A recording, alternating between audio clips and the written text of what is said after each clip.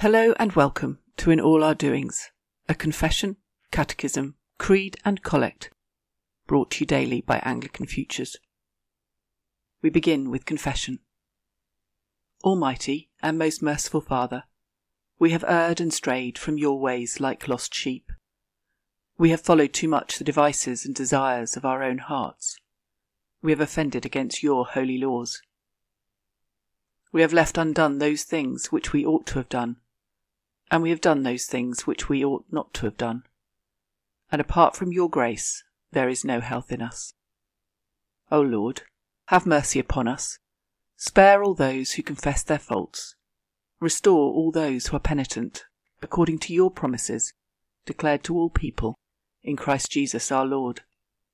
And grant, O most merciful Father, for his sake, that we may now live a godly, righteous, and sober life, to the glory of your holy name. Amen.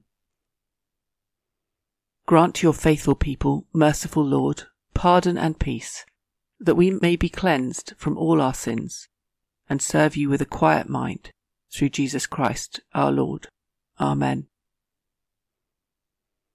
Today's question from the Anglican Catechism, to be a Christian, is: why does the Creed emphasize Jesus' death in this way? To which the answer is given: the Creed emphasizes Jesus' death to counter suspicions that Jesus did not truly die on the cross, to celebrate the fact that he died there to secure our salvation, and to prepare our minds to grasp the glory of his bodily resurrection. Therefore today's Bible reading comes from John chapter 19, beginning at verse 30. When Jesus had received the sour wine, he said, "It is finished," and he bowed his head and gave up his spirit. Since it was the day of preparation, and so that the bodies would not remain on the cross on the Sabbath, for that Sabbath was a high day, the Jews asked Pilate that their legs might be broken and that they might be taken away. So the soldiers came and broke the legs of the first and of the other who had been crucified with him. But when they came to Jesus and saw that he was already dead, they did not break his legs. But one of the soldiers pierced his side with a spear, and at once there came out blood and water. He who saw it has borne witness. His testimony is true, and he knows that he is telling the truth, that you may also believe. For these things took place that the scripture might be fulfilled. Not one of his bones will be broken. And again another scripture says, they will look on him whom they have pierced. This is the word of the Lord. The Apostles' Creed. I believe in God, the Father Almighty, Creator of heaven and earth. I believe in Jesus Christ, his only Son, our Lord. He was conceived by the Holy Spirit, and born of the Virgin Mary. He suffered under Pontius Pilate, was crucified, died, and was buried. He descended to the dead. On the third day he rose again. He ascended into heaven, and is seated at the right hand of the Father. He will come again to judge the living and the dead. I believe in the Holy Spirit, the Holy Catholic Church, the communion of saints, the forgiveness of sins, the resurrection of the body, and the life everlasting. Amen. Let us pray.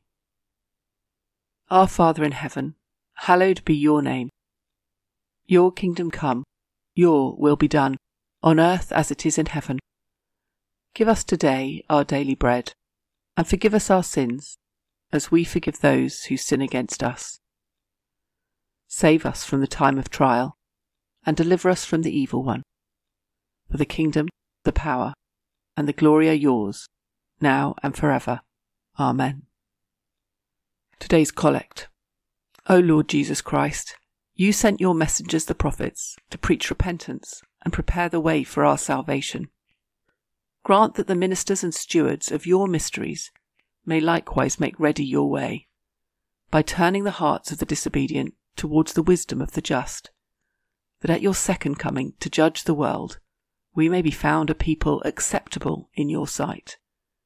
For with the Father and the Holy Spirit, you live and reign, one God, now and forever. Amen. Go before us, O Lord, in all our doings, with your most gracious favour, and further us with your continual help, that in all our works, begun, continued, and ended in you, we may glorify your holy name. And finally, through your mercy, obtain everlasting life. Through Jesus Christ our Lord. Amen.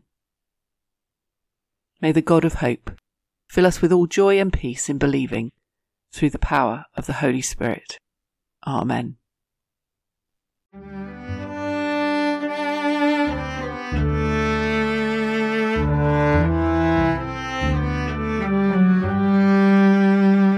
If you have found this episode of In All Our Doings helpful, why not like it, share it with friends and family, or subscribe to the podcast? If you have any thoughts or questions about today's episode, please leave a comment or contact us through our website, www.anglicanfutures.org. Bible readings are taken from the English Standard Version and the Catechism from To Be a Christian, both with permission from Crossway. The liturgy comes from the ACNA Book of Common Prayer, 2019.